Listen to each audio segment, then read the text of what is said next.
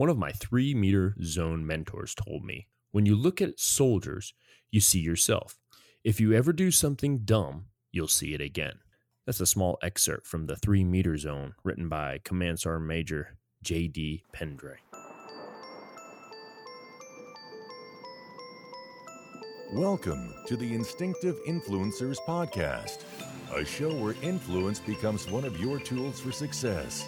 Now, here are your hosts, Brian Weber and Ed Haley. Hi, I'm Brian. And I am Ed. And this is the Instinctive Influencers Podcast. How you doing, Ed? I'm doing good, Brian. Everything's pretty good today. It's a little warm. It's almost the week of summer here in Germany. So my wife has bought several fans, and we got fans all over the house.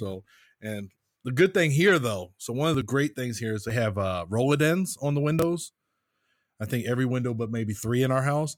So you roll these things down and it blocks the sunlight from, hitting the windows and heating up the house more. And then being a stone Are they structure. on the outside? What's that? Oh, yeah. Are they on the outside of the window or on the inside? Yeah, it's actually pretty cool, especially, when we have 24-hour duty, you come home, you want to go to sleep. I can just roll these things down and black out my entire room. No way. Yeah, when I build my forever home, I'm thinking about it. And then the buildings are stone, so the stone is very cool. Yeah. You know what I mean? So it's not bad. We don't have AC in Germany. Most houses don't have AC in Germany, but it is supposed to hit a high of 97 this week. So we'll see how that works out. Ooh, yeah, man. You said 1 week of summer. I'll tell you, it kind of feels like summer here in Korea. The humidity here, though, it gets pretty high. And a lot of it has to do, because every rice paddy is filled with water. And so when, it heats up, obviously humidity goes up. But that's not what bothers me the most. I could be out riding my bicycle and there'll just be a swarm of bugs everywhere, like all over the place. And you can't miss them. So if you don't wear glasses or anything like that, or you don't put something over your face, either your eyeballs are going to be full of bugs or your teeth are going to be full of bugs. And man, it's crazy. Well, then the air quality, does the air quality get worse as it gets warm there? It just depends, man. It depends on where the jet stream's coming from, So the past few days, we've had really good air quality. Matter of fact, when I told you before the show, when I talked about doing the new ACFT or the Army Combat Fitness Test, the day that I was out there that I did it, we had excellent air quality. The very next day when another group had to take it, they had it was pretty poor. I felt bad for them too, but yeah, there's lots of elements to the environment and all that stuff here. But wow, this particular show, we decided, talking between the two of us, that we're basically going to do a 2-parter here. We're doing it about mentorship and mentors and mentees, but we decided, hey, this is an important topic, especially instinctive influencers and the how, the whole being an influencer basically is kind of like being a mentor in a sense, or even a mentee. So what we decided is, hey, we're going to talk a lot about mentorship and understanding it, and all the elements of it. And then the very next show that people will be able to tune in the following week, it's going to dissect all these elements of what a mentor is in a sense, or what a mentee is. You have any thoughts on this before we actually start diving into it at all? Let me tell you what I find is really ironic about this, Brian, is this week past, our episode that we released was the first of 2 for the Science of Likability, the book, The Science of Likability.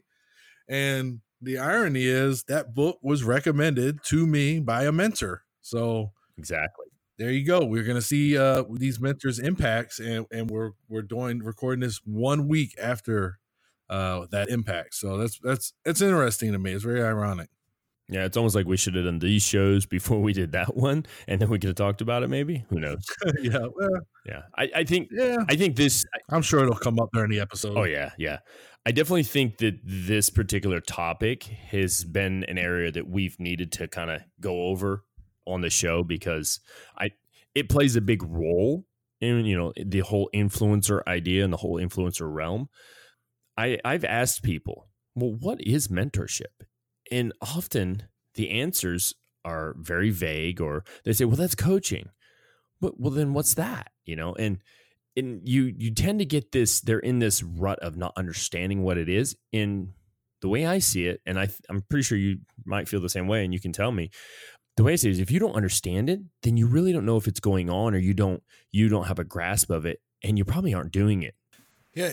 So it's pretty funny too, because I think that people do know what it is, or they at least know aspects of it. So for instance, we're going to talk about today how coaching is part of a mentor, what a mentor is. Right. And so I think they know, all right, coaching is mentoring. Well, that's not wrong, but that's not all that mentoring is.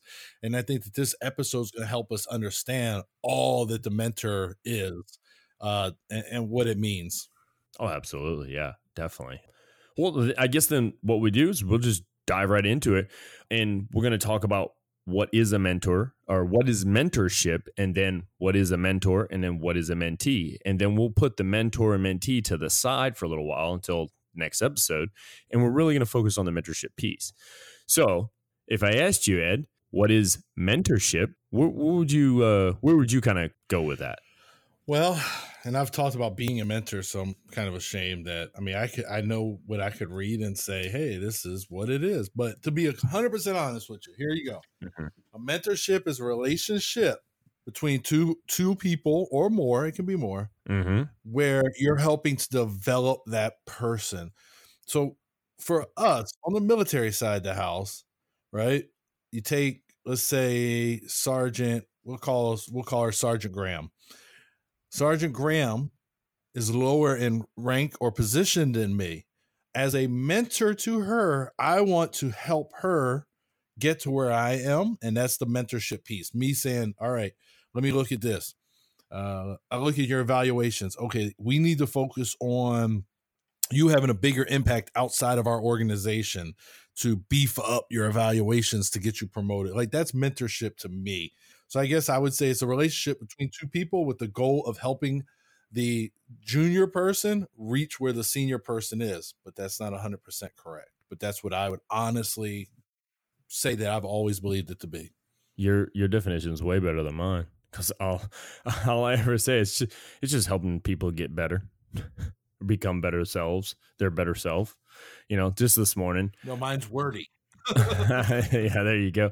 No, but I mean, like, just this morning, I was doing a little extra PT. Basically, I took some of soldiers that are struggling on their PT test a little bit, and we went to the gym. And once we got done, I wanted them to know, hey, listen, this isn't to ever make you feel bad about who you are, or what you're capable of. It's just to help you and become a little bit better, just a little bit better, And if it makes you a lot better, then great. But my goal is to make them just a little bit better, and a little bit better will help them achieve the goals that they have of, passing and getting passing scores on, the APFT. And it's done so in a way that it's using all that kind of like different muscles and stuff like that. But those are all the elements within that mentorship, So once again, if somebody said to me, what is mentorship? I would say, it's just people helping other people get better, much like influencers. And I think your example is spot on too, because I'm going to tell you, that's something that I've seen throughout my career. Exactly your example. Yeah. I had a Sergeant First Class Ramirez, and if a soldier in our platoon failed, he would tell them, I go to the gym at 5:30. PT's not till 7 at Fort Drum at that time. I go to the gym at 5:30. If you join me, I will help you to raise your PT score or to pass, because sometimes we'd have people that just were borderline. But he wouldn't be like, you will be there, unless you were one of his sergeants. One of his sergeants, he would be like, if your soldier shows up, you better be there too. But he would bring them into the gym, just like you're doing, to help them try to improve themselves. And he afforded them the opportunity to make that decision that, yes, I want to be better. He didn't force it. So to me, forcing it, not really mentorship, but providing that opportunity, that's more of a mentorship to me. Yeah. And you hit upon a really good word in there that I liked about it when you said relationship. Because really, to be a mentor, it's not just telling somebody how to do something, then they're able to do it. It's not showing somebody how to do something, then they're able to do it. It's not forcing somebody to do something. Oh, yeah, I just mentored them. No, it's building a relationship between two or more people, just like you said, and it's guiding. There's just so many elements to it. and we're going to hit all those elements, but that's a key piece. It's a relationship. And here's something I wanted to ask you and see what your thoughts were about this, because we said it's about a relationship. Well, do you think the climate or the environment that's developed helps build that? I think one thing, so we go all the way back. I think that what you did this morning with those young soldiers is you built some leadership capital. You also showed that they are serving in a culture where the senior leadership cares. So when we fill out our command climate surveys, which basically for the listener, they're surveys of where the unit is and what your thoughts are on certain things. One of the things they ask in there is, it's the whole agree, disagree, strongly agree, whatever. I feel like my senior leadership cares about me. However many soldiers was in there with you today, they're going to absolutely put strongly agree, because that's the culture that you've impacted through that mentorship you did this morning. And to you at the time, you were probably like, it wasn't that big of a deal. You just made an offer, you did what you thought was right. And then it really, in their mind, it's a huge deal. Right. Yeah. Well, and not to make joke of it, but there may be one of them that would not put agree right now. He may or may not have cried this morning. But I wasn't being mean. I was actually being very nice. I think he cried out of not happiness, but just like disappointment. So, so those of you listen, and I'll tell you right now, if any of you listen are a part of the unit that I'm in right now, you will understand and you will see this. I truly believe part of that relationship, and I said that atmosphere, right? When you create that relationship on being a good mentor and developing people, you literally engage pride. You engage pride in someone, and they don't want to let you down. You know what I mean? Like for instance, Ed, when you and I, and we always go to this, you, I, and Rick, we would do things, right? I always wanted to do, when we discuss something and we say, hey, we're going to go with this, I always wanted to be the best product we could, because I almost felt like I didn't want to let down my little team there, the three of us, and if people listen to this and they were back, with us back then, they may not have known that that's how we were. We were like this little trinity of, you can call us the Trinity, but I now I feel special. But what I get at is like that mentorship, within that mentorship, and you build that environment that I said, you engage pride, and pride kind of helps things along. Wouldn't you say? I do, because I've used it, and you can use it like a reverse psychology thing too. So like I said, let's just say one of those soldiers, at least one of them, and I don't know how many even had, but one of those soldiers, when he takes his Army physical fitness 11. test, okay, 11. A couple of those soldiers, when they read through their Army physical fitness test, I feel like they're going to be concerned about letting you down now. Oh, I don't want to let the first sergeant down. I'm going to give my best. I'm going to pass this. I mean, honestly, out of 11, and we've seen a lot of failures come through when we were at the academy together sometimes. I remember one time it was like 16 or something. Oh, yeah, I remember that. But really, out of 11, in all honesty, if you can get 5 of those 11 or 4 of those 11 that pass the next time, to me, that's a win, because I've seen percentages where you retest 11 and you get 1. Mm-hmm. But when you get near that 50% mark, that's a win. But those soldiers are going to be more invested because you were invested, and they're going to think about you giving up some of your gym time and your swole time to try to help them. And they're going to think about that as they're doing it, and they're not going to want to fail you. You said give up some of my gym time. Buddy, I went riding for 2 hours before, and went to the gym before I worked them out and worked out with them, because I was like, man, I hope they really come with their A game today. And sure enough, man, I can tell you right now, those kids kicked my butt. When I got done, I was like, wow, we really got a good workout. You are not 25 years old, so all that other stuff you did before probably played a big impact, and they're kicking your butt. Like we got to. Yeah, you're over 40, man. We got to work on that. Oh, whoa. It's not considered over 40 when you're at 40. Are you considered like I'm over 40 because I'm only a few months away from 40? You turn 40. The next day, you're 40 in a day. That's over. Yeah, I got you. All right, man.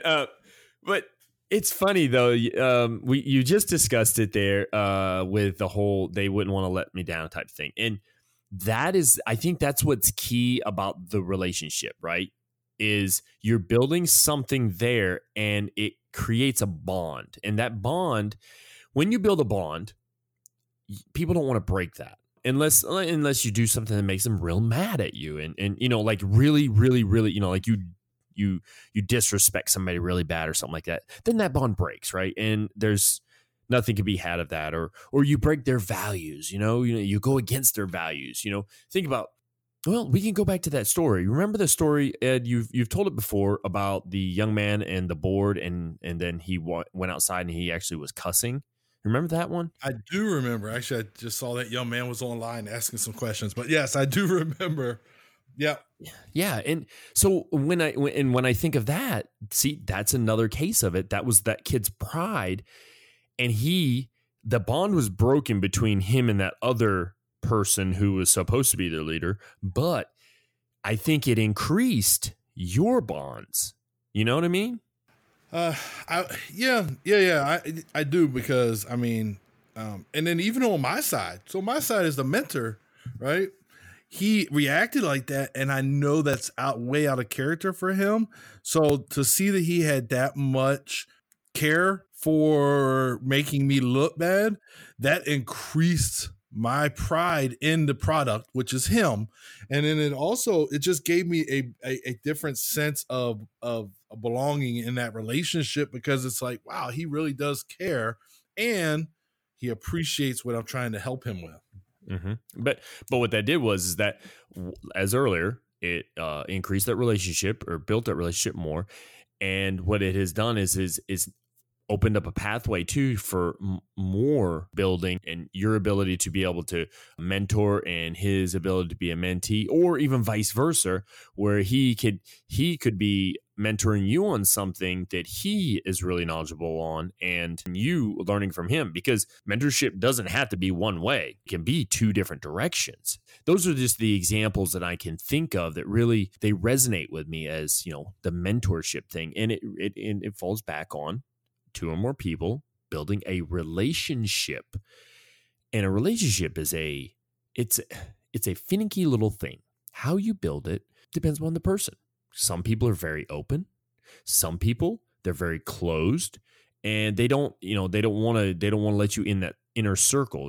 I was just listening to an episode that we put out some time ago, and you were talking, Ed, about you have a small circle, mm-hmm. and that I was fortunate enough to be in there, and I thought to myself, yes, I'm in that circle, But what that did is that opened up the relationship, and it's allowed for even more mentorship, that togetherness. Before I get into these areas and we actually start discussing them, is there anything else you have about mentorship you want to mention? So a couple of things that I've always found as a leader to be the most crucial for us, and everybody's opinion is going to be different. I've always thought networking and the ability to network was crucial for the success of a leader, right? Because sometimes we're going to need something that's outside of our scope, that I need to be able to have somebody I can be like, you know what, Brian, let's just say, and I know that's not what the episode's about, but like real quick, I'm trying to identify an aircraft part to turn it in, right, for credit through the military supply system. Well, I'm not an aviator, and I'm like, I have no idea what this is. Brian. So I can call Brian and say, hey, can you take a look at this for me? And then you take a look and go, oh, that's a widget. Got it.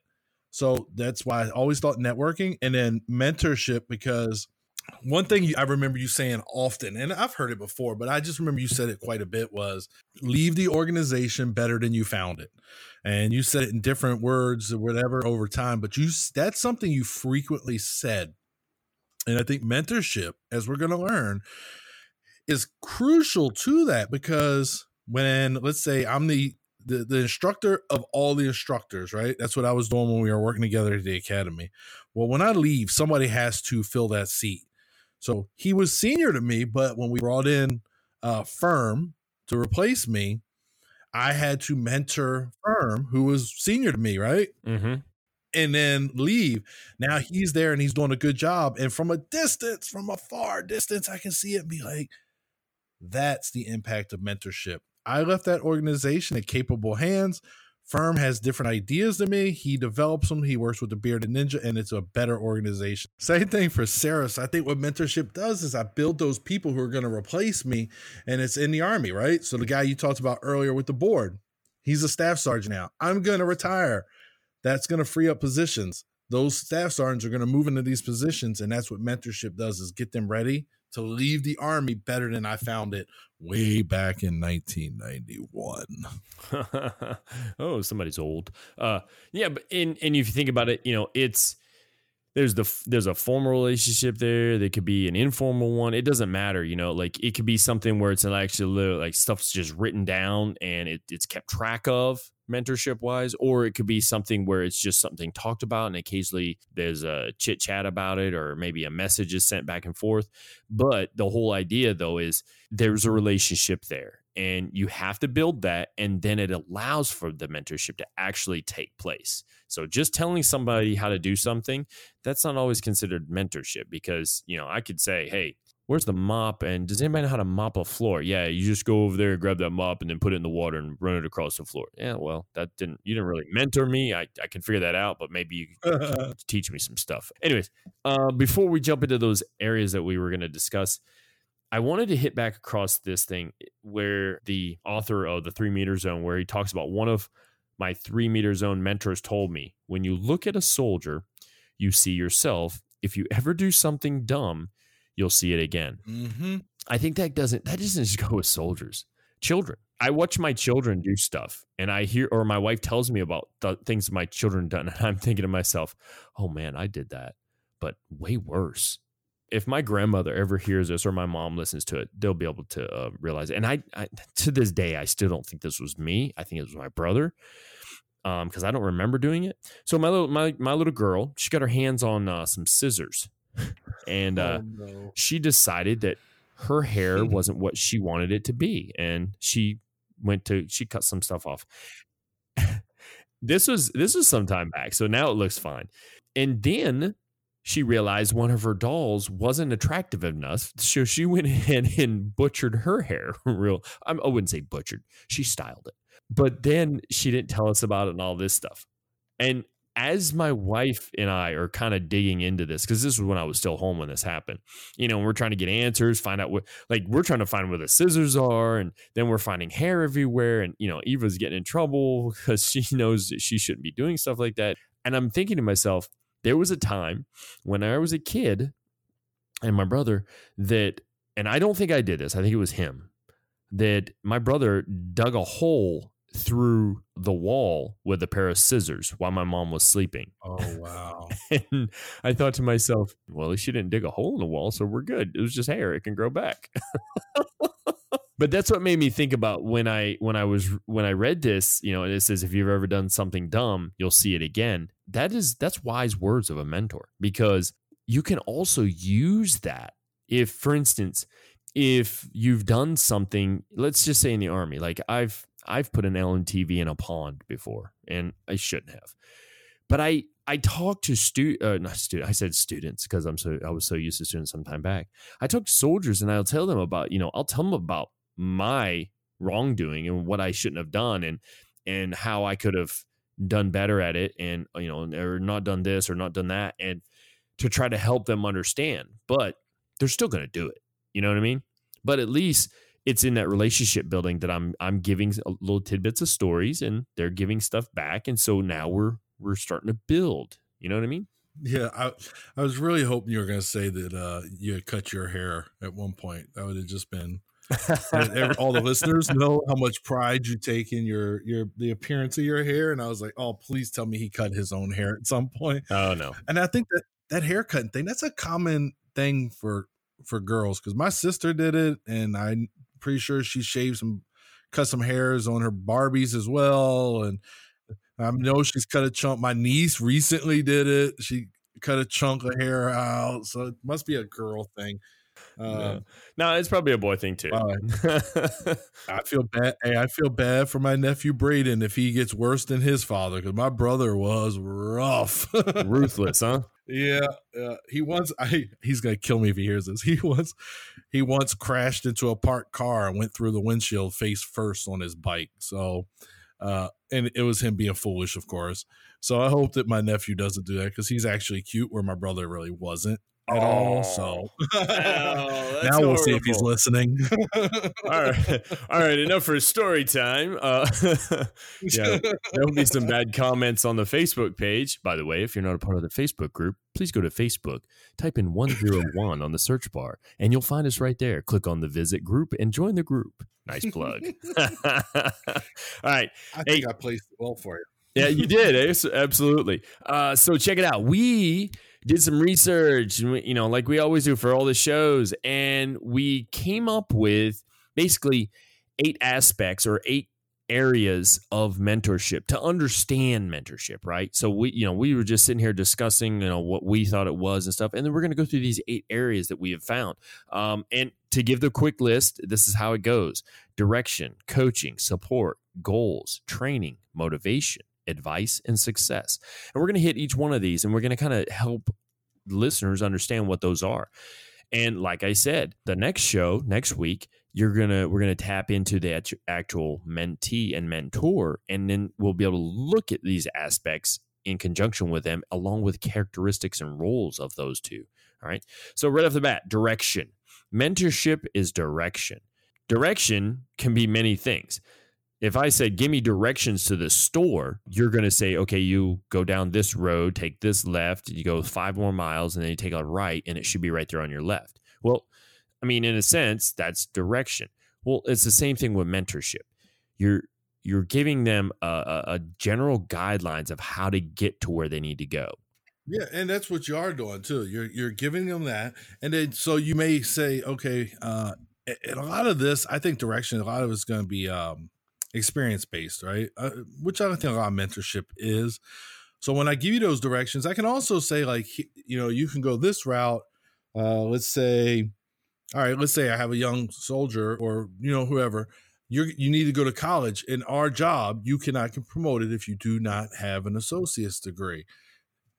Right? So I'm giving them that path, but then I gotta say, well, let's make sure that the college is actually accredited, because it'll help you get promoted, but we need to look after the military too. What's it going to do for you? And if you go to a school that the Army recognizes, but it's not, accredited in a certain way, when you retire, it's going to be no use to you. So you're giving them those warnings, right? And then if you maybe had some experience with a school, that's where I can say, well, I went to Central Texas College, and I also went to American Military University, and I prefer American Military because of X, Y, and Z. But here's some strengths of Central Texas. So you're giving them direction you're letting them make a decision. You're not going, you will go to college, you will go to Central Texas, you will take this. You're giving them some options, and then, hey, go to the education center and they can give you some additional options as well. So you're helping them along the path. I think personally, you can ask some crucial questions for good direction. For instance, you can ask, well, where do you want this to go? Whatever it is that they're working on, whatever you're trying to become involved with them of mentoring, where do you want it to go? And listen to them, because then you have some waypoints of understanding, because then you could also say, well, so what have you done so far? All right. So now what you're doing is you're gathering information, and that's part of that communication process. You gather that information, and you're helping them find that route. Yes. It was funny. My uncle, or my wife's uncle, actually, I call him my uncle, Uncle Jerry. He works at the gas department, in Dixon County. And there was a guy that came in, Mark O'Neill, great guy. I love Mark to death. He came into the organization, and one of the things that he wanted to know right off the bat when he showed up was, all right, so those of you in leadership positions, what type of formal leadership training have you had? And not a lot was said, because many of them didn't have formal leadership training.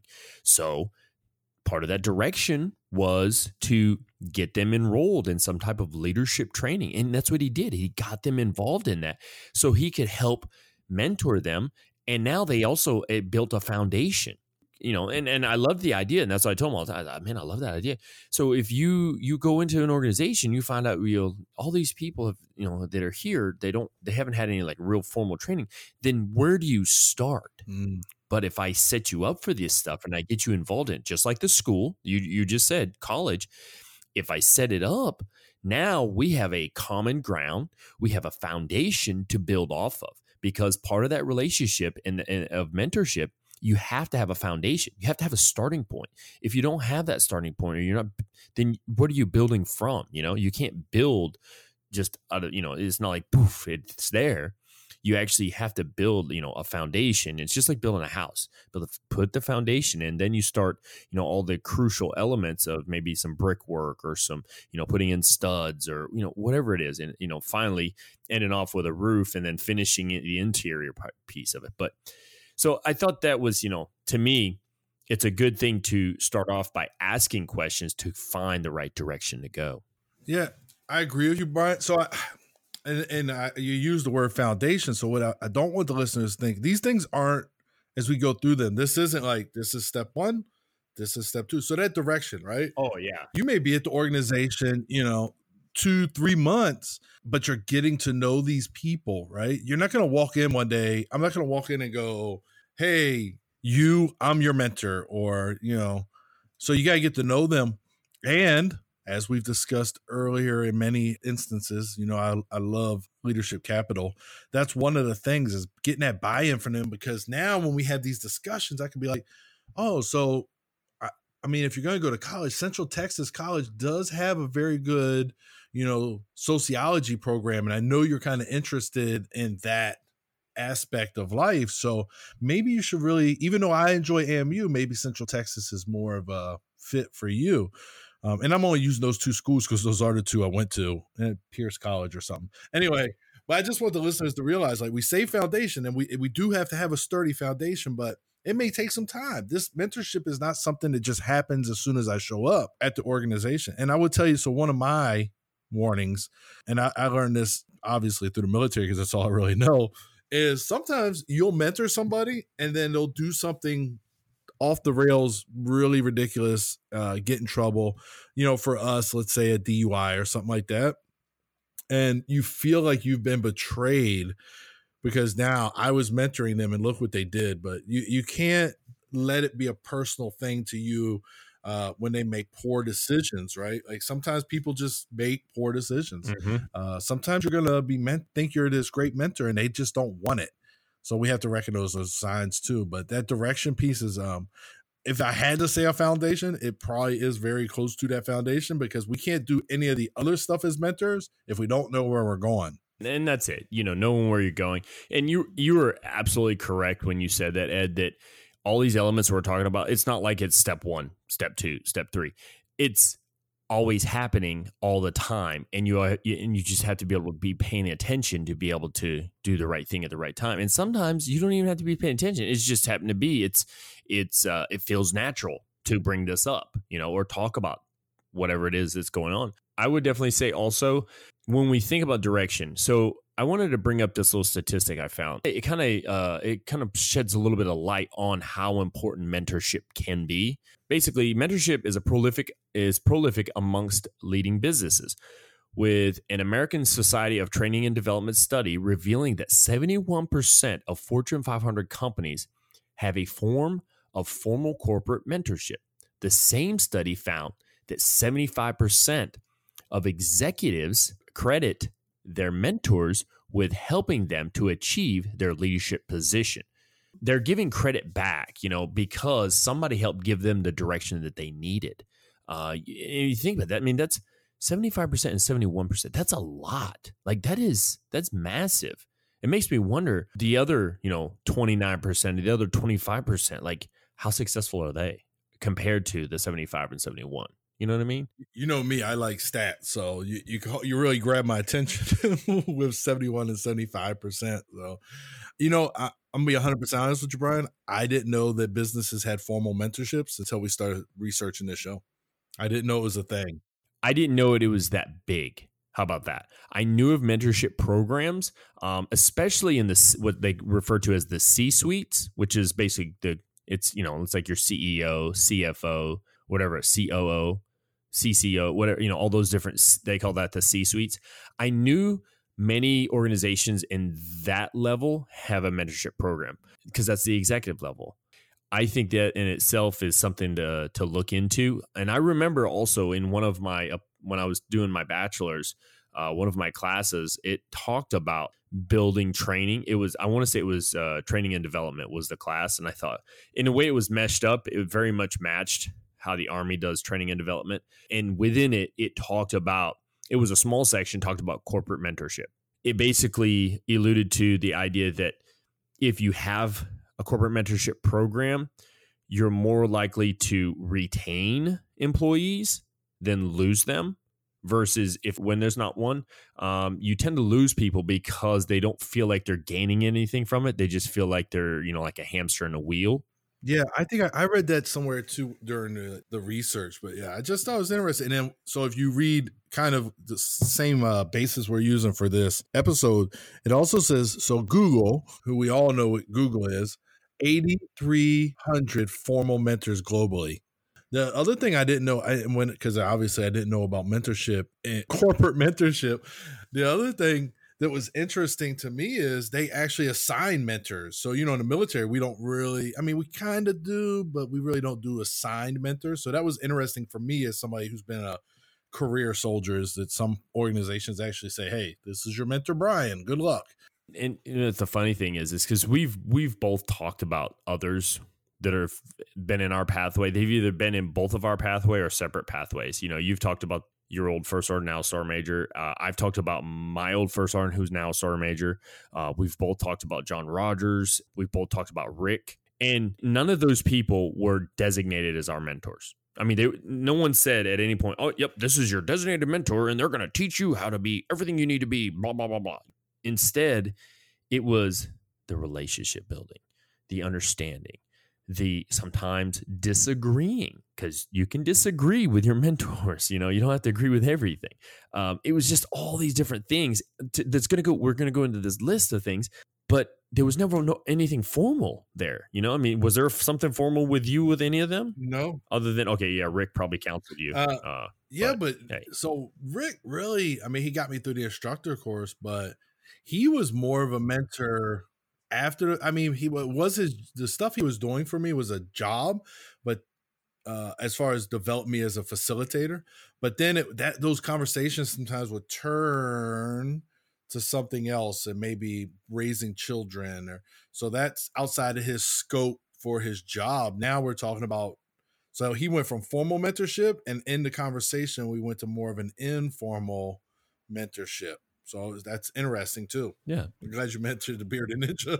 Oh yeah. And then the other one. So if you think about when we were at the academy, we were assigned a mentor when we first went to be facilitators. And so that's formal. But the platoon I went to, I pulled from Jason and I pulled from Cortez, and not just my assigned mentor. So really I had a formal mentor, but then I had 2 informal mentors that helped me to develop as a facilitator at that job. So sometimes that happens too. Maybe you're in a team in an organization, and this is your corporate mentor, your official mentor, but your formal mentor, but you're going to pull from everybody. That's the only time I'll tell you it's okay.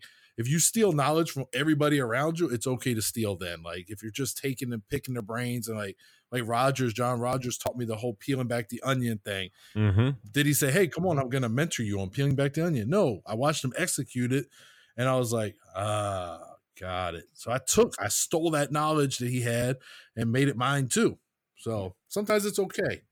Yeah, that it is. It can be. And direction comes in so many forms. But let's move to the next one, Ed. Coaching.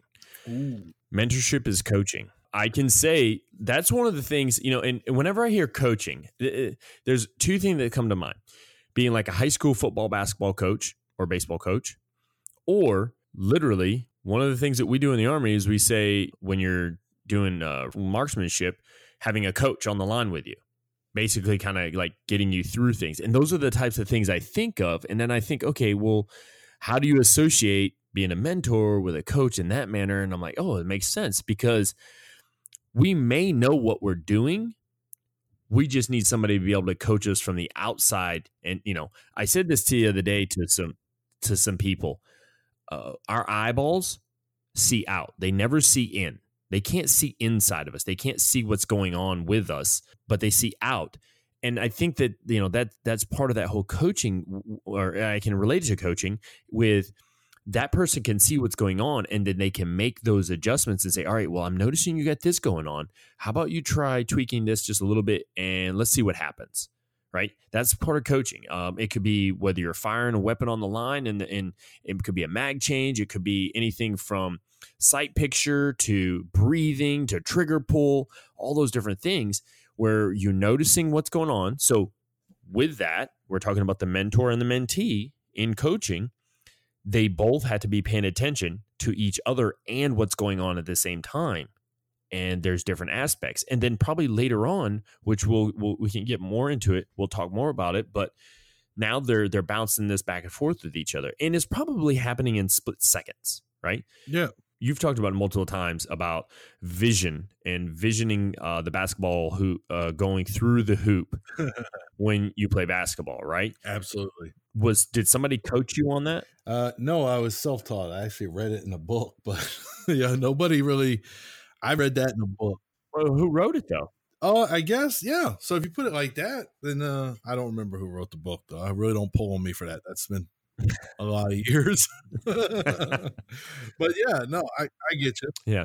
But in a sense though, I mean, that can be a mentor. You obviously you got that book because of the person who wrote it, most likely, or somebody who recommended it. You continue reading it because you related to what was going on in it and what it had to say. And then you took the technique that you were coached through that book, because mentors don't have to be there in person either. You when I say build a relationship earlier, well, you are building a relationship. You're building a relationship of trust of that person, that they know what they're talking about. Now, that's part of that relationship. So I don't have to be physically, somebody doesn't have to be physically right there with me. If I'm reading a John Maxwell book, John Maxwell is not sitting here telling me this stuff, but in a sense he is, because he's telling me it in his own words through his book. Right. Obviously, I can't banter back and forth with him on it, but it is a form of mentorship, and that's a coaching. Yeah. No, that's excellent. You brought me with the basketball, so I was trying to think, how am I going to explain my thoughts on coaching? And then you mentioned basketball, so I do remember very distinctly when I played basketball. I was playing in a rec league, right? And you're in practice, and you get an open shot, and you take the shot, and the coach says, "What? Hey, that was a smart shot, great shot, whatever. But follow your shot, so you're in position for the rebound." So he gave me positive feedback because I took a smart shot, but then at the same time, he gave me some something constructive feedback to change a behavior. Follow your shot so that you're in position for a rebound. Very simple, right? Same thing. You can apply that to anything. A coach provides the motivation and the feedback. Well, I imagine if you're in a company, right, and you're going to a presentation, hey, the presentation was really well laid out and prepared, but when you delivered it, you stammered along. So maybe some rehearsal or something in the future. So I gave you some positive, but I also said, hey, here's how we can make it even better.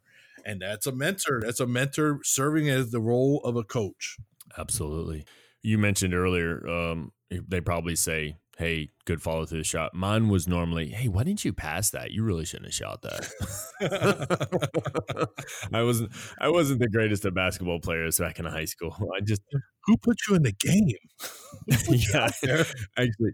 So funny story. You say that. I got to go in a game one time, and I got down the lane a little way. One time? Yeah. I didn't play a lot in high school basketball. Football, no, that's a different story. One of the point guards, he was one of our better point guards. He stole the ball and he threw it to me. And I was like, here's my chance. And I could dunk pretty well. And I went up to slam it. And not only did I brick it and it go flying all the way back across half court, also I snapped the rim and got a technical. Oh, my goodness. Yeah. And then so I was in the game for probably minute 1 minute and then was out of the game. I can tell you that if you ever got in a game again, I would never have passed to you again. Yeah. If you blow an open shot, I just don't pass to those people anymore. No, and I'm not saying that I was horrible. I don't think my fundamentals were. I wasn't developed in the fundamentals enough. I didn't start playing. Like, for instance, I didn't start basketball and started getting coached with direction in basketball until I was a freshman in high school. So, like, if I would have started learning at an earlier age and I would have had a good mentor, then maybe I would have been better. You know what I mean? Yeah, I mean, I struggled too. So I learned to play in the park in Morningside, Maryland. And the game in a park with a bunch of your buddies is a lot different than one when there's an actual referee. Oh, yeah. So I had a lot of foul trouble very early when I started playing organized basketball. Yeah, absolutely. Yeah, I mean, I wish, and that's one of the things, when I look back and I think of people within my life, it was around the high school period that I actually felt like I had mentors, and it wasn't just the coaches. It could have been the teachers. It was some of my peers that helped mentor me on things. And I hope I did the same back. I'm not sure. And with that brings me to the next point. The next of the 8 is support. Mentorship is support. And it's support of that person and what's going on and what they're supposed to be doing and what you're mentoring them in, or as a mentee, what you're receiving from the mentor. It's that support back and forth. We talked about the relationship and building trust, right? Let me even jump back into the reading of a book. If I read a Simon Sinek book or I read a John Maxwell book, it's supporting my ideas and understanding, right? Their information. They're able to continue to give you that support through these mass messages that they send out. I mean, all the time, like whenever I see on LinkedIn or even on Facebook, Simon Sinek, he'll put these messages. I have on my whiteboard behind my desk. I literally have one of Simon Sinek's sayings, and it's been up there for about 3 or 4 weeks now. And I've yet to have somebody ask me anything about that. They always look at it because I always look at their eyes because they look up, because it's just one of those things. I'll look over and I'll see them. They'll be looking up, and I know they're reading it. And I'm curious to when that first person is going to ask me about that, because I find it to be rather insightful. But basically, once you become a leader, you no longer can be lazy. Now you have to work twice as hard, and you need to work harder because you have to lead other people, right? So that's what that means to me. And so when I see it every day, I'm thinking to myself, and this is support of Simon Sinek, because he's put this on a somewhere, and I pulled it off. I wrote it down and I put it up on there because that, to me, that's a support, because I find him to be a mentor. He's not a personal mentor, but he's a mentor. It helps support my fundamental ideas of what a leader should be within the organization. So when you think of mentorship as support, what are your thoughts, Ed? Reach back capabilities. What's that mean? So you said recently, I believe, on the episode that you still interact with the bearded ninja. He comes up a lot,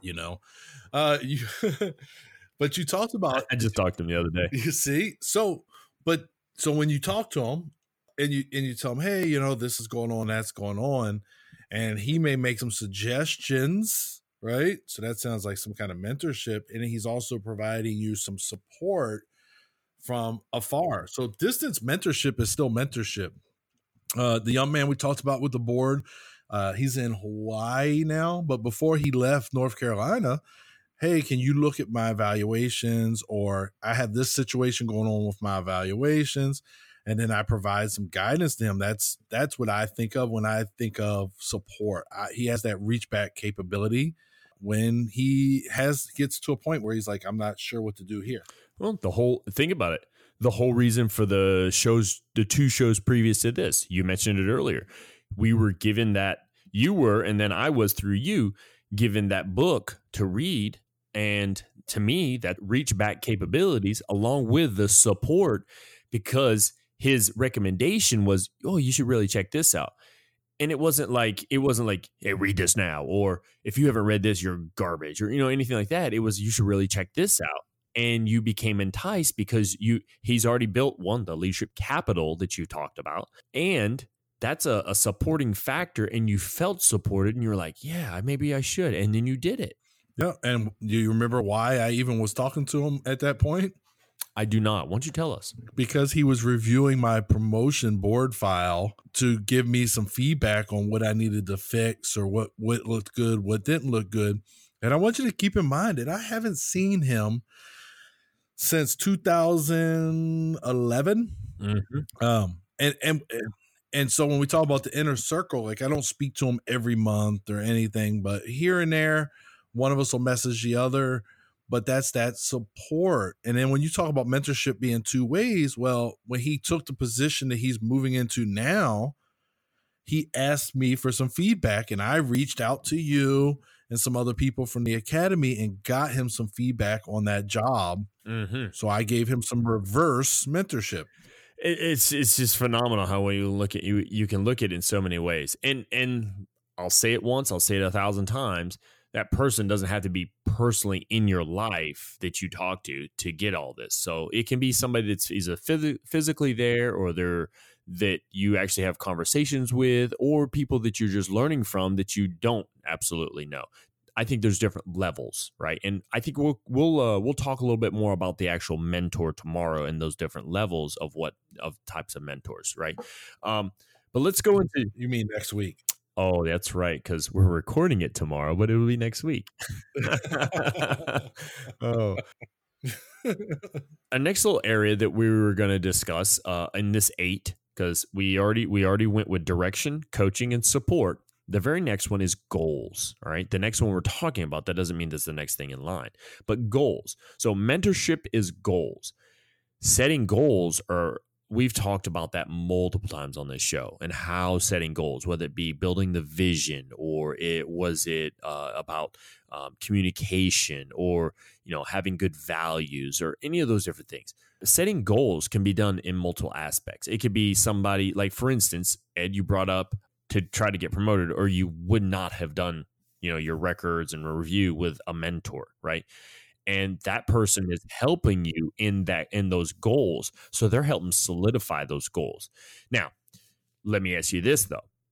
Were they part of the development of that goal to get promoted? No, because I've been promoted a couple of times since I worked with them. So yes, at one point to get a promotion, but this far along, really not as much. Okay. Oh, hold on. Now let's think about this. You said not as much, but when you think about who that person was, right, during your time, was that person, that particular sergeant major, he was a first sergeant when he first started mentoring you? Yes. Yep. Okay. Now, do you think you would like to emulate that type of first sergeant that he was? I could see that. Yeah. Okay, so then he actually helped set that goal long before, and you're just kind of, you formulated who you are and your leadership style off of multiple people. So they actually informally helped you build onto that goal. I mean, that's how I see it, though. Yeah, I mean, that's probably, yeah, I can see that with him too. So with him, one of his things was to take a moment and breathe. Sometimes in my office, sometimes in his office. He'd take a moment and just kind of breathe before he got into a situation that, he knew was going to be tough or something like that. And I do try to do that myself. So yeah, I could. And then his genuine, one of the things I always liked about him is he had a genuine care for the soldiers, whether everybody agreed with that or not. He still had a genuine care for the soldiers. So one of the big things, and I don't think I ever even mentioned it, is he put people in for awards that, in the Army, there's no, hey, you had to be this rank to get an award, but there's an unspoken kind of, that's what happens. Yeah. And he put people in for awards that was well above the norm for their rank and grade. And then he stood by it and fought, hey, there's no regulation that says they can't get it because they're only a sergeant E5. And so that kind of care, genuine, like, no, I'm not, this is my values. This is what I believe in, standing up for it. That would absolutely be who I want to be as a first sergeant. I don't want to be a yes man. It's just like, yes, Roger, we'll do that. Yes. Like if it's smart, yes. If it doesn't make sense, then I want to be that guy that's like, well, it doesn't really make sense. What about this? When I think about it too, though, with goals, within mentorship, they can both be actively like within, it can be actively involved together, the mentor and the mentees, or it could be inactively. When I say inactive, I mean like as in like I'm drawing from what I've seen and I want to build that, what I was saying earlier. But the active one is very crucial too. And it's talking about those goals. Like, for instance, you mentioned about wanting to, if we're helping, let's say we're just helping another soldier in their career to go to school. Well, you just talked about, giving them direction and getting them direction towards school. But then now, once that started, it's not just like, okay, well, here you go. You don't just end it there. You continue on, because now it talks about, okay, well, what's the first class you have to take? You probably have to take this type of class because it's an introductory, and all that stuff. And then you may want to go this way, and then, or even goals of, well, if you really thought about, you're going to do all these general studies, what the major is going to be. And so you're helping them guide those goals that's what a mentor does. And a mentee on the opposite side is also, they're in reception mode. They're receiving this information. They're using deductive reasoning to kind of help them go the direction they need to through the coaching and the support of the mentor. So mentorship can be both active and inactive coaching through goals.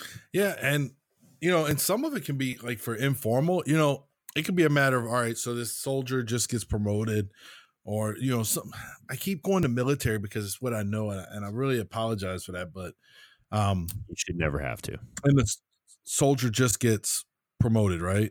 And you say, oh, so what are you doing to get promoted to the next rank? Well, I'm gonna start going to school. Oh, okay. When you already been to education center, these are the discussions you can have. No, but I'm gonna go this week. All right. In back of my mind, I'm thinking about that. Then next week I say, hey, what you find out at the education center? So he set a goal without me saying, hey, this is a goal. And I'm following up on that goal informally by saying, hey, what you find out? Oh, I think I'm gonna do a general studies. Oh, well, have you tried to think what you're interested in to do something other than general studies?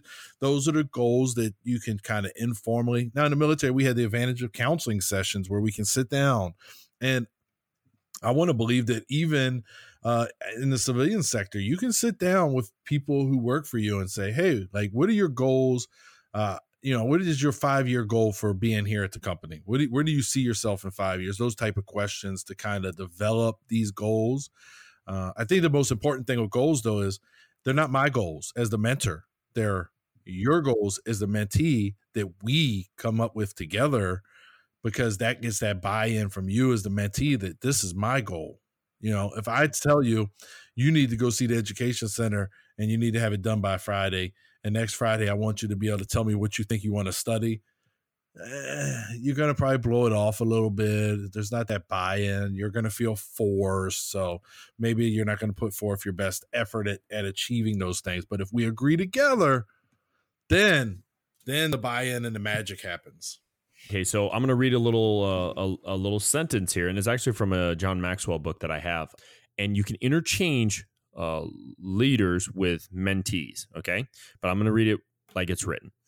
Find the one thing that you believe is the potential leader's greatest asset, and then give 100% encouragement in that area.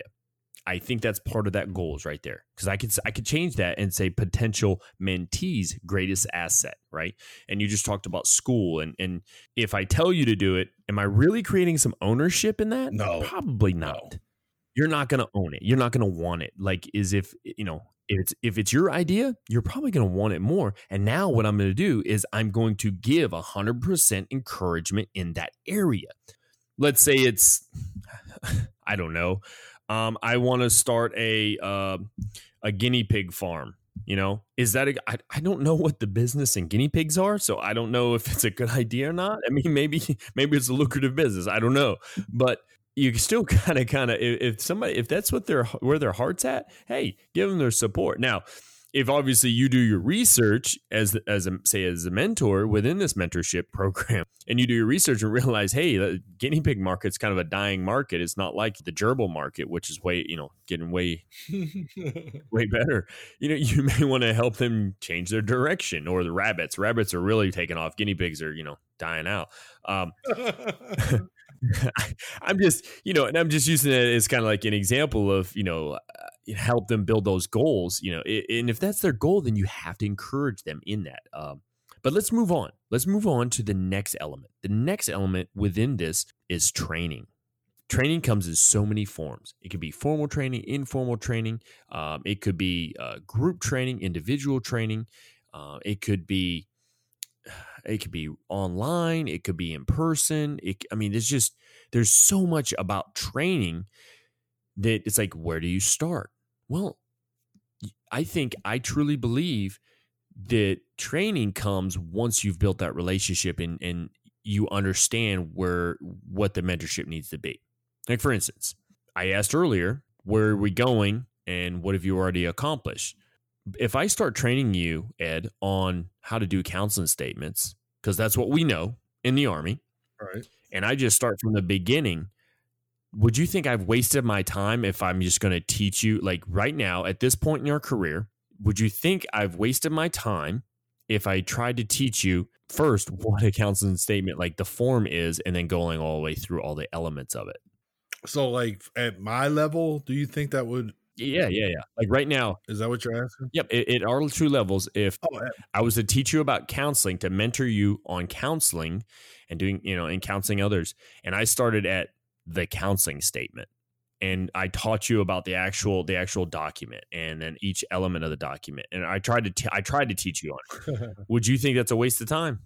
Absolutely. I absolutely would. Now, you may have something interesting in there, but overall, I would say, yeah, because you may teach me something, right? Because we can still learn. Lifelong learning is still a thing for us, even as seniors, but right. The bulk of the time. So if you spent the hour teaching me that, you might get me one or two things, but the rest of that hour is just wasted space. And I'm probably going to space out and may not even catch those one or two things. Absolutely. I completely agree. And that's where that all falls back on is first thing is as asking where we want to go with this and what you've already accomplished. If I've asked those questions and I've dug into those questions enough and I've done enough follow-up questions on those two questions, I can gauge where we are to understand how to train. So let's even dig back to our past together. And, we've talked about it before, the implementation of the new curriculum, right? Ooh, with that, that's a big thing because we had to develop training for our NCOs that worked for us there. But we didn't start from the beginning. We actually took what they already knew and we built on that. And then each time we just added a little bit more onto it. Wouldn't you? Do you think is the right area about training, or would you go a different direction? No. I thought it was really, in fact, that whole program, the way we laid it out, and I say we, but I mean, really you. No, I didn't do it. The whole program, I thought, I know there was a lot of people involved, Richard Guidry and Mr. Williams, but the way it was laid out, I thought the whole thing was mentorship, step-by-step mentorship. And we understood that at the most basic level of that curriculum change, the only people really that had any knowledge of it was yourself and Guidry, because y'all went to the trainer course, right? Mr. Williams, Justin, and I, because Mr. Williams made us look into it and research it ahead of you coming back with the material from the course, right? So other than us four, everybody else was ignorant to the most basic level. So I would say that training was mentorship the entire time. And then at the end, you get measurable results. You can see how, they embraced it, how the facilitation went. So you had something you could see as tangible proof of the training. Yeah, absolutely. But it was all built upon what they already knew. And that was the key element of it, I feel like, right? So they already knew how to create discussion. We were just teaching them how to create more discussion and understand it even further. Or they already knew how to read the material. We just went into a little bit more in depth into how to elaborate on the material through the student instead of them just talking all the time and so on and so forth. Yes. But with the training, there's the element of understanding where you need to go, but also knowing the individual. and that falls back on what I talked about earlier with, and you did also, about building a relationship, creating pride in that person. So if you understand that person and you know that person a little bit more, or there's an understanding there, the training is going to be more accepted. There's going to be more ownership, as we spoke earlier too about. Just like whether it's in person and I personally know that person, or if it's through a book or a website that they've published, or a video that they do, that training, it helps to build off of that relationship. If you ever listen to Simon Sinek, and I know you have because I've showed you some of his videos, those of you out there are listening, if you ever listen to him, when he speaks and he engages, he's engaging the audience, but it's funny, he really engages the audience who are viewing it through the video, not just the audience that are there, physically there, but he actually engages the people through the video because he's relatable. And that's part of the whole understanding and building a relationship with it. You got to be relatable. If you're relatable, which we'll talk about as a mentor later, you're going to be able to develop a better training. I can't just provide training to someone in the way I think it should be. I have to understand first, and I have to make it relatable, and I have to be relatable at the same time. Part of mentorship is training and making it relatable. Anything else on training? Yeah. So you know what? I'm going to go to your life experience on training, because training really is, you can train people. So I know I'm going to be out the office, and I can take one of the, people that work with me or for me and say, hey, I'm going to need you to fill in while I'm out the office on Monday. So I feel like somebody, right, had you fill in for them numerous times as the first sergeant years ago. And that all he was really doing is preparing you for right now while you are the first sergeant, right? So he was training you to be an effective leader at that level by having you sit in for him when he wasn't present. It's the same thing. And even, in my limited knowledge of corporate America, I would see it as, okay, hey, I'm going to be out the office, but hey, Brian, can you take the lead on this next meeting, get it planned, and get out the calendar invites for me, and and I'm not going to be there, so you're going to have to take the lead. Now I gave you a week or so notice so that you can ask those questions as you're planning this meeting that you're going to lead. And now you're leading a meeting that I normally lead as the supervisor, but I've developed you to be able to take on that role, and that's training, right? Oh, yeah. Yeah, absolutely. And you know what's crazy about that? Like that example right there, that builds so much. Yeah. But it depends upon the person too, because that particular leader could be also seen with an organization as lazy and doesn't do his job or her job, or vice versa, or they are usually too controlling and I can't believe they gave up the reins. They must really trust me type thing. Yeah. And now there's that relationship built. Yeah, exactly, man. That's a great example. So I can, I'll give you one more example real quick.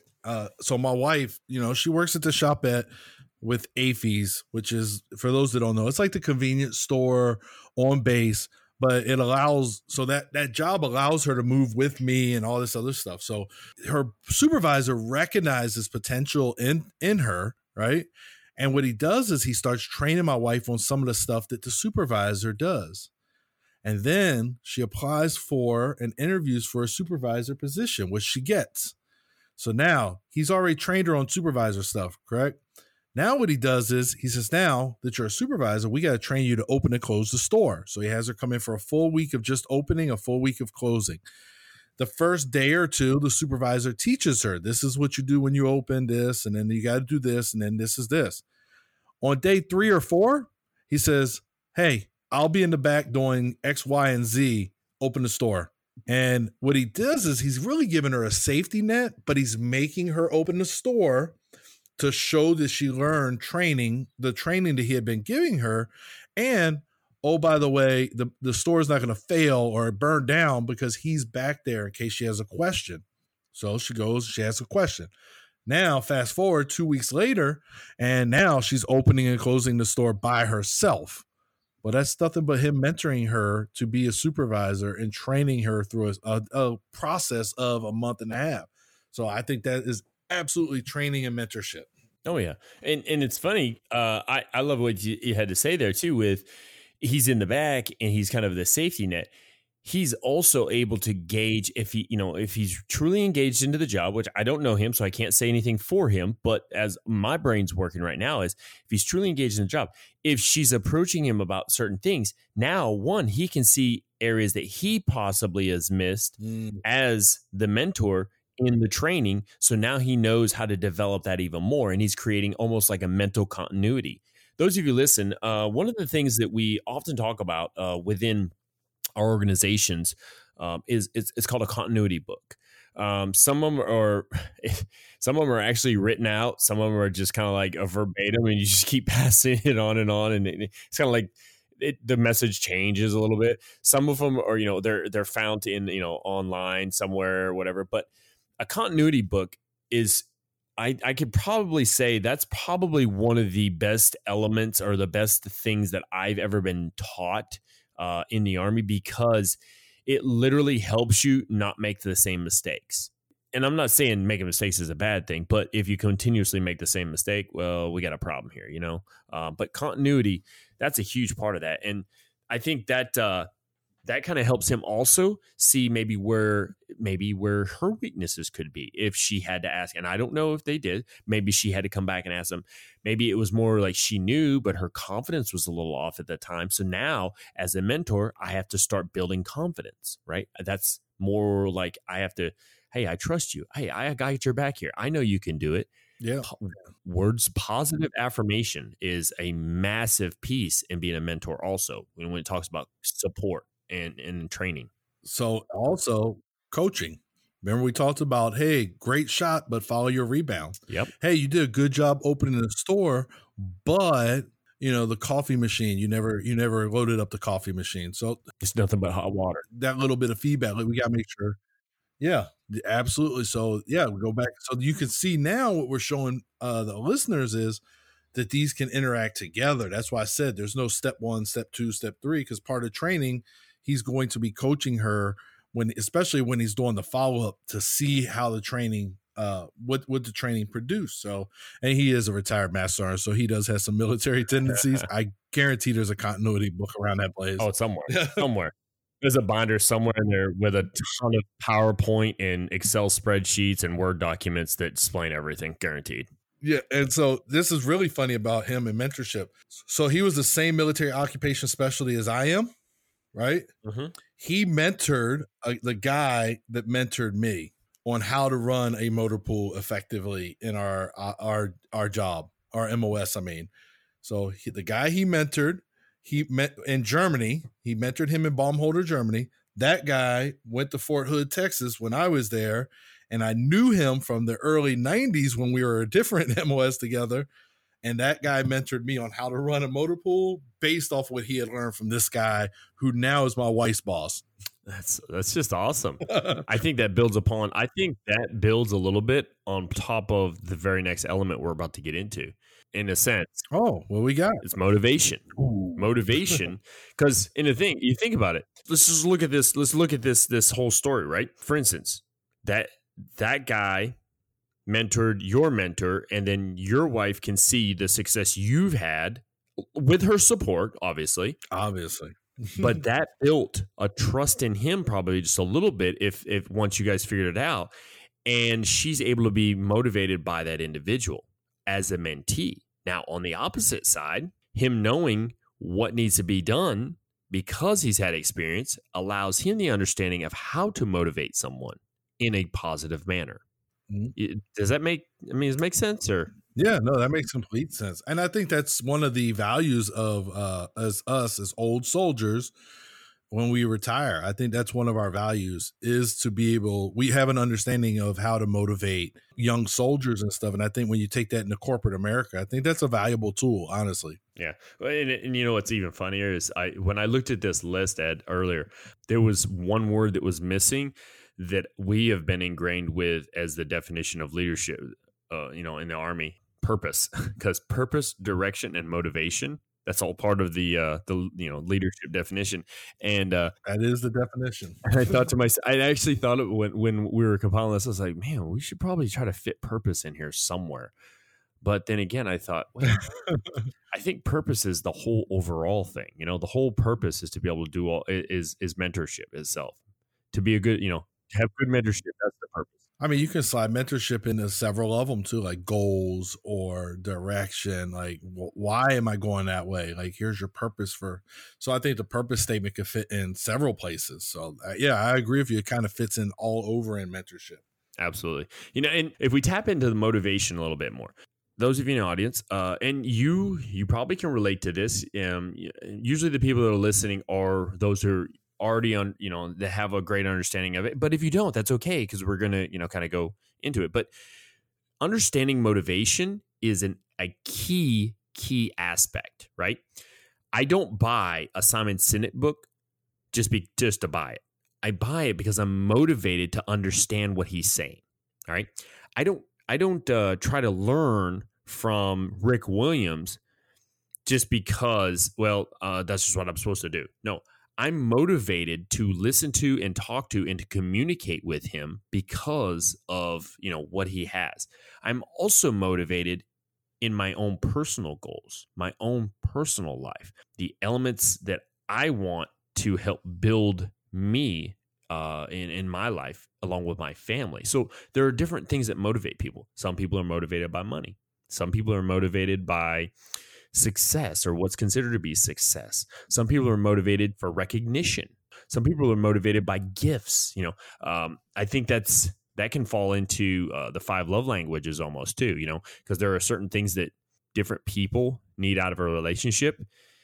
Although there's all the 5 areas, but some people need one more than the other. I think that directly correlates to motivation.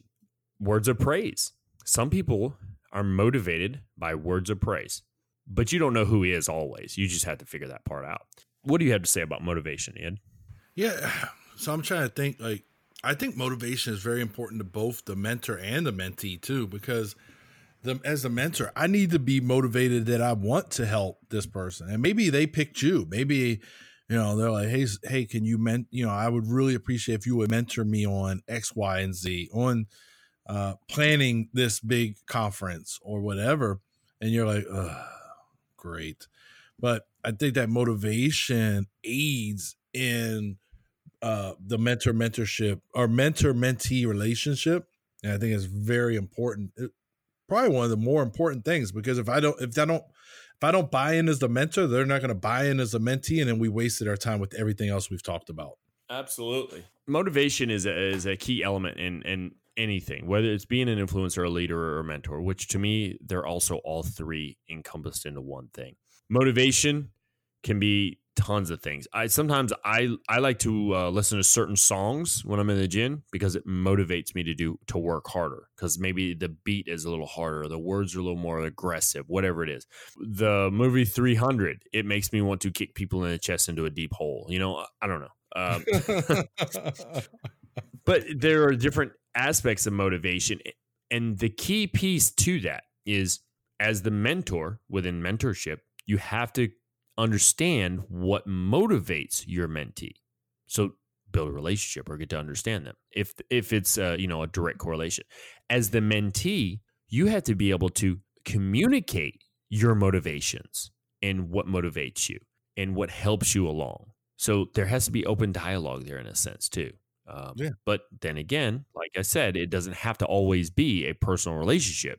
But it's understanding the key aspect, motivation. Motivation is an element of mentorship. And I think that motivation also belongs in with coaching. So here we go cross-talking with these or crosswalking these different things again. Because a coach, what's a coach do? Like we see on NFL game where we see the coach on the sideline. Good play. And he's patting the soldiers on the back when they come, or the soldiers. He's patting a player who just made the big tackle on Tom Brady on the back as he's coming to the sideline, And so he's providing that motivation that, wow, the coach really appreciated that hit on Tom Brady.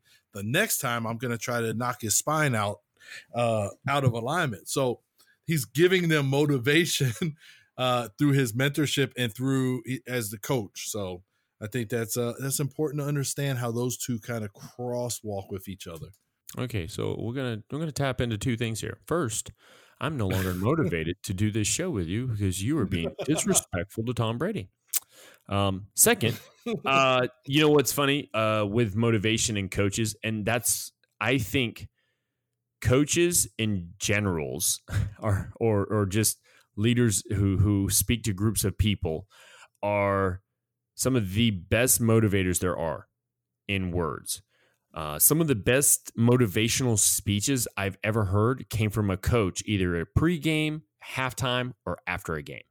Some of the best motivational speeches, whether there's something that was done by, say, Vince Lombardi, or maybe one of these excellent basketball coaches or whatever, and it was recorded online, or it was in one of my high school, Gabby Price was our high school head coach, and he just made you want to do good. And it was his motivational speeches sometimes, or how he would put things, or sometimes he would bring in people to fire us up right before we went out there to play, that gave that motivation through a good speech, in a sense. So don't let the spoken word fool you, people out there. Motivation can definitely come from that big time. Yeah, no, and there's a lot of them that are, Patton was a big, his speeches, he was known for firing his soldiers up. And they'd be angry at him today, and tomorrow he'd give this big rousing speech, and then they would go into Sicily and they get the big victory. And that was one of the things he was big on, was his speeches and his ability to rile these troops, and his presence at the front, of course. It's funny you brought up Patton, but a current living gentleman that I like to look up different types of speeches for is Mad Dog Mattis. I like to hear him speak. He is just eloquent in his words, and he fires me up when he talks. I just don't know, something about him. He just gets me going, man. I think the best one I've had in my career, and think about yours. I like to hear yours, but Sergeant Major Neil Sayatola, he was the 3rd Corps Sergeant Major, and I was graduating from the NCO Academy at the time, and he gave a speech, man, and I wanted to go out, get on a plane, and go straight to Iraq or Afghanistan. Like, he just had that kind of impact, but his speeches were very honest.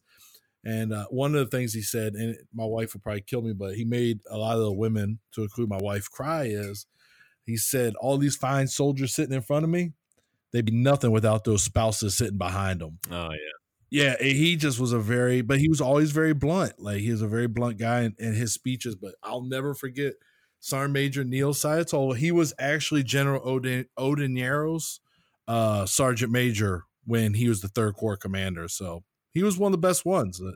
Who's one that really sticks out for you as far as a motivation kind of speaker? Like in person? Yeah, just somebody throughout your career or whatever. I know it's a rabbit hole, but it's okay. A rabbit hole. Well, there's a whole bunch of people. So I've said it before. I talk about Joshua Bryan, and actually, to tell you, I'm about to start. That's who I'm going to go work for down the road here. I'm still motivated by him. I think it's because the personality he has and the relationship that I've built, and it's not that we don't hang out. We don't have that type of relationship. But he used to say this all the time, and I've said it on the show before, and it is stuck with me, and it fires me up when I think about it. He used to say, like, okay, we have, and I'm not going to say the total number because I tell you the truth, I don't know. Maybe it's 350. He's like, we have 350 people in this formation right now. If we went out and every one of us did one good thing for somebody else, that's 350 good things done today. And we can continue doing this. And I was just like, man, that makes so much sense. Like, I wanted to go do something good.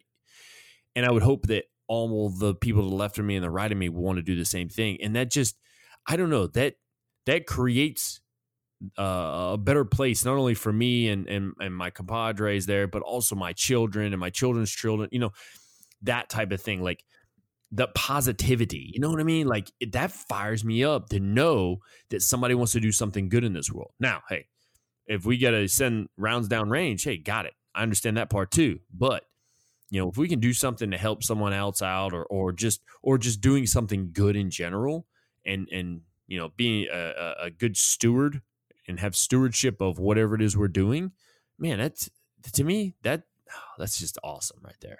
And I think that, Brian, if you look closely, talking about Joshua Bryan, it actually takes us into the next point. What do you think? Oh yeah, definitely. Yeah, Yeah. most certainly. Advice. Advice is another element that we found in mentorship. Mentorship is advice. If I had I don't even have to say a nickel or a dime. If I had a penny every time somebody gave me good advice and I didn't take it or I didn't do it, I'd be a rich man. I can tell you that right now. I think with advice, the one thing I think it shouldn't be unsolicited advice. I don't want you to just be like, you should do this and you should do that.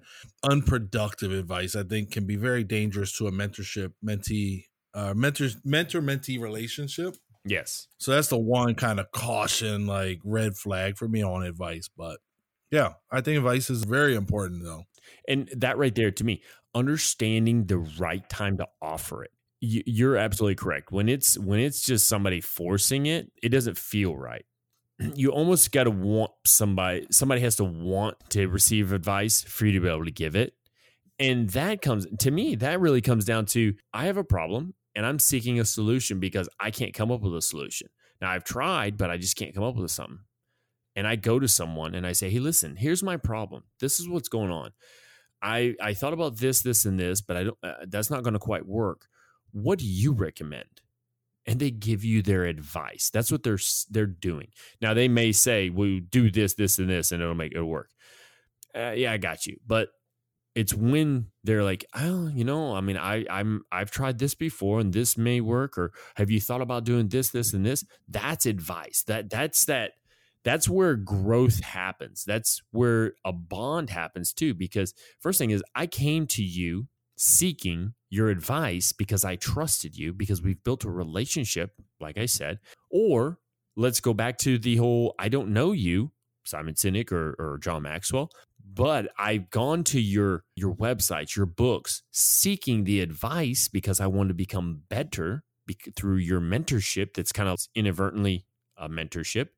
Advice is a finicky thing, man. It really is. Sometimes people think they're giving advice and they're really not. And then there's other times they're giving advice and they don't realize it and people are grasping onto it. You know what I mean?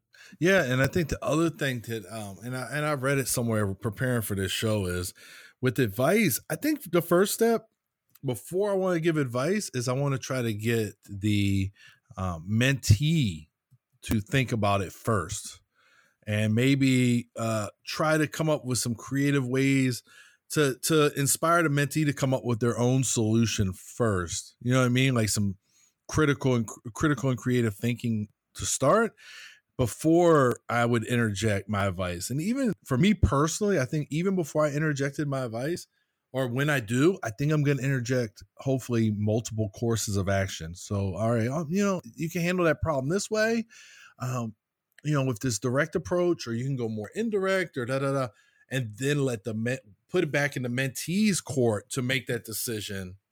I don't want to just give them one course of action. Hey, this is how I would handle it. And then they're going to go with it. And maybe that didn't work for them, but I would definitely try to get creative first. And I find that you're actually really good with the questioning to try to, before you give advice. I don't know if you do it on purpose or not, but at least in my interactions with you, I've experienced where you'll ask those questions to try to push me towards my own thought and decision. And then you'll be like, yeah, that sounds like a good plan. So, and then if all else fails, then you'll interject. Well, and like I said, I've experienced that with you in particular. Well, thank you. When you say that, when questioning for advice, right? And that is a key element to advice, is the proper questioning. When questioning for advice, there's two different things going on there that I feel like I'm doing when I do it. All right. And other people could do different things. So this is from me to you or to anybody that's listening kind of thing. We're questioning. I'm trying to understand, one, what's going on. And at the same time, I'm gauging your knowledge on it. And it could be something I've dealt with or not dealt with. And that's why I say I'm trying to figure out, what is this? What's going on? And then your knowledge on it, because obviously you're going to be, if I'm asking you certain questions, you're providing me answers. Now I'm building my own little mind map of where we are and where we're going on this. One of the typical questions I like to ask, and I do that here, is what's the end state? a lot of times I feel like, and I don't know if you've ever noticed this, Ed, I feel like people don't really know what the end state's supposed to be. They're just working a problem to get through the problem, but they don't really know the true end state. You know what I'm saying? Yeah, I think that's actually a problem with decision making. So when you're working through some kind of issue or problem, where do I want to be at the end of this? And they'll just start throwing stuff at the problem, throwing ideas and advice at the problem without understanding. You got to understand your end state of finding a solution for where do I want to get with this first. Absolutely. Yeah, absolutely. Yeah. It all comes down to, if you really don't know the end state or where you're trying to go with it, then is the advice really advice, or is it just nonsense that's being taught or being talked about? So yeah, advice is it's definitely one of those things though, that if you don't use it properly, it's just wasted. It's wasted time, wasted breath, wasted communication, just in any manner. So, and then again, in my case, like if I seek advice from a website or somebody who I feel is credible in a certain topic, sometimes I've run into where I've gone, I looked through a book for a certain answer to my question. Basically, I'm seeking that advice for my question, and I don't find that answer. And I'm like, wow, I just wasted a bunch of time. I guess that wasn't the right, area to find it in. It's one of those type of things. I mean, that's happened too before. With advice, hey, it's just that too.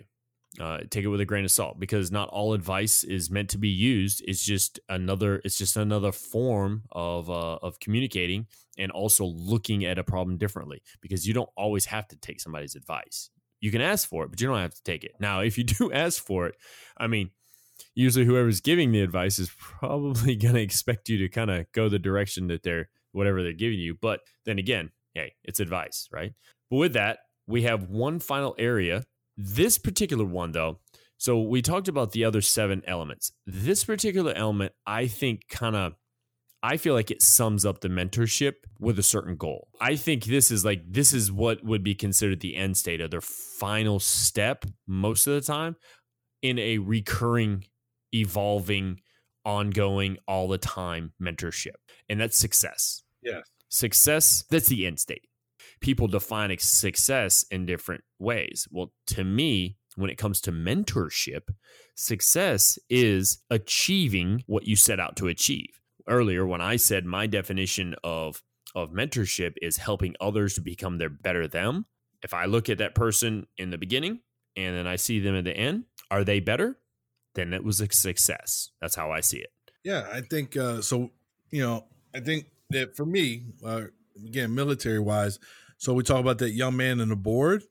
To me, the success of that mentorship is right now, when from a distance, I watched him get promoted to sergeant. I watched him get promoted now to staff sergeant. I watched him complete airborne school. And now, he's preparing for sergeant first class. So that's success to me as he moves each time. I think that helping develop him very young, and I had him very young. Those are measures of success. So even in an organization, outside, when we talked about having somebody else lead that meeting, right? And then Brian comes up to me afterwards and he says, hey, the boss, he wants to see you. And I go in there and my boss says, hey, Brian led that meeting and he did an exceptional job. It was really a good meeting. Boom. That's mentorship success. Now, I want to take that back to Brian, because I think it's important for me as the mentor to share that success with the mentee, because that's our win streak, right? And then now maybe Brian does more meetings and we'd start developing something else, and the whole cycle just kind of starts over. So yeah, that's success to me, is seeing the end state. My end state was to get Brian prepared to take my job in the company, starting with taking lead on this meeting or conference or whatever. And the boss recognized that he did an awesome job at it. Yeah. And you know what, Ed? I also could say that success isn't always positive either. I think there's also a negative element to success. And let me explain that. Failing forward. Mm-hmm. John Maxwell, and I've referenced John Maxwell a couple times here already today, but he has a book called Failing Forward. My point is about failing and moving forward, failing and then achieving something from those failures or learning from those failures. I think if I'm mentoring someone and they attempt to do the things that I'm coaching them through, that I'm supporting them on, through the direction that we had kind of decided on, that they've been trained on, and they're trying to reach these goals, and I'm continuing to motivate them and give them advice, and they still failed the task, but they learned from it, that's a success because they learned something. Lifelong learning. That's what you say all the time, right? Yes, lifelong learning. Exactly. So failing can also be a form of success in mentorship. Yeah, and what came to mind for me is success can also. So it's not really failing, but for me. So let's go back to my Brian scenario. He led the meeting. He did awesome, and Brian just got promoted, and he's out of my department. That hurt me. I mentored him. I got him where I wanted him to go, and he got moved. The other side is Brian did so well that he has a new job where he has a lot more responsibility, and it's very overwhelming to him. So my mentor who recommended that title to us used to always say the term victim of your own success. And what that means, so right now I have some captains that they are just Mr. Reliable, 2 of them, right? Everybody calls them for everything to do with anything, planning, any kind of rotation or exercise. And they both have use or lose leave, which basically to those listeners that aren't military is you have so much leave you're allowed to carry forward. And if you're over that at the end of our fiscal year, you just lose it. You don't get credit for it. It goes away. Well, the reason they have so much leave is because they're so engaged in everything that they can't find that opportunity to take 2 or 3 weeks of leave, So that's a victim of your own success. You're doing great, but at the same time, you're also a victim of that. It's funny. You use that term. I heard that from a guy one time, and he didn't realize that he was being removed from a position because he was so really bad at it, like really bad at it. And he told the group, the platoon, because he was a platoon sergeant at the time. He told the platoon, he's like, well, I've got to go up and work at brigade now because I'm a victim of my own success. And everybody was just like, because everybody's quiet and stuff. And I'm thinking to myself, like, victim of your own success, you're going to go do whatever job that is not that great because you sucked at your job, So side story. Whenever I hear that, that's the first thing I think of is that guy. But yeah, I mean, success comes in so many forms, and it's being able to identify what success is. Like I said earlier, some people identify it as a certain amount of money or a certain lifestyle or a certain status or, just all these different things. But success is, I don't know, waking up at 4:30 in the morning with the Jocko crew, if you're doing it every day, regimented, and, I consider him to be one of our mentors, Ed. I mean, even though we don't know him personally, but I feel like he's one of our mentors because of his knowledge base and how he comes across and how he motivates me or you, and just the goals and all that. So, and that's just another aspect of success. But the key thing of this is when I say the mentorship program or just a mentorship between a mentee and a mentor, success doesn't end that relationship of mentorship. It continues and it goes on and it goes on and it just keeps going. Success is just something that you build off of. Yeah. And that's all it is. And, when you said that, it's kind of funny because the relationship can't end because through my mentorship, I'm mentoring you to be a mentor. And as you're doing that, you may have some questions about mentorship. And, so then it comes back. Now I'm here for support and you reach back. So it is an ongoing kind of thing. And then also, like, when we talk about mentorship, I mean, we could be talking about little small things here and there or one big task that we're trying to mentor somebody through. So you can't end it. If my goal was to get Brian to be able to deliver this meeting or plan and execute this meeting, well, he still works for me. I still want great things for him. It doesn't end there. That was a success. And now we got to figure out our next goals. And maybe we already have these goals. And where do we get them? Because we're trying to get Brian that pay raise and, get him the corner office with the windows and the views. And how do we get them there? And so it just continues. Like you said, over and over. It's just a continual process. Exactly. Yeah. That's the thing is knowing these little areas and understanding just these small aspects, for instance, mentorship, mentor, mentee, it helps you become a better influencer. Instinctive influencers is, understanding. Once we understand more and more and more, and we learn, and that lifelong learning thing, we become instinctive to our influence. And influencing and being a mentor are the same thing. They really are. Just like when I say influencers and being a leader, it's the same thing. That they really are. Because to truly, like for instance, to truly be a leader, you have to influence people.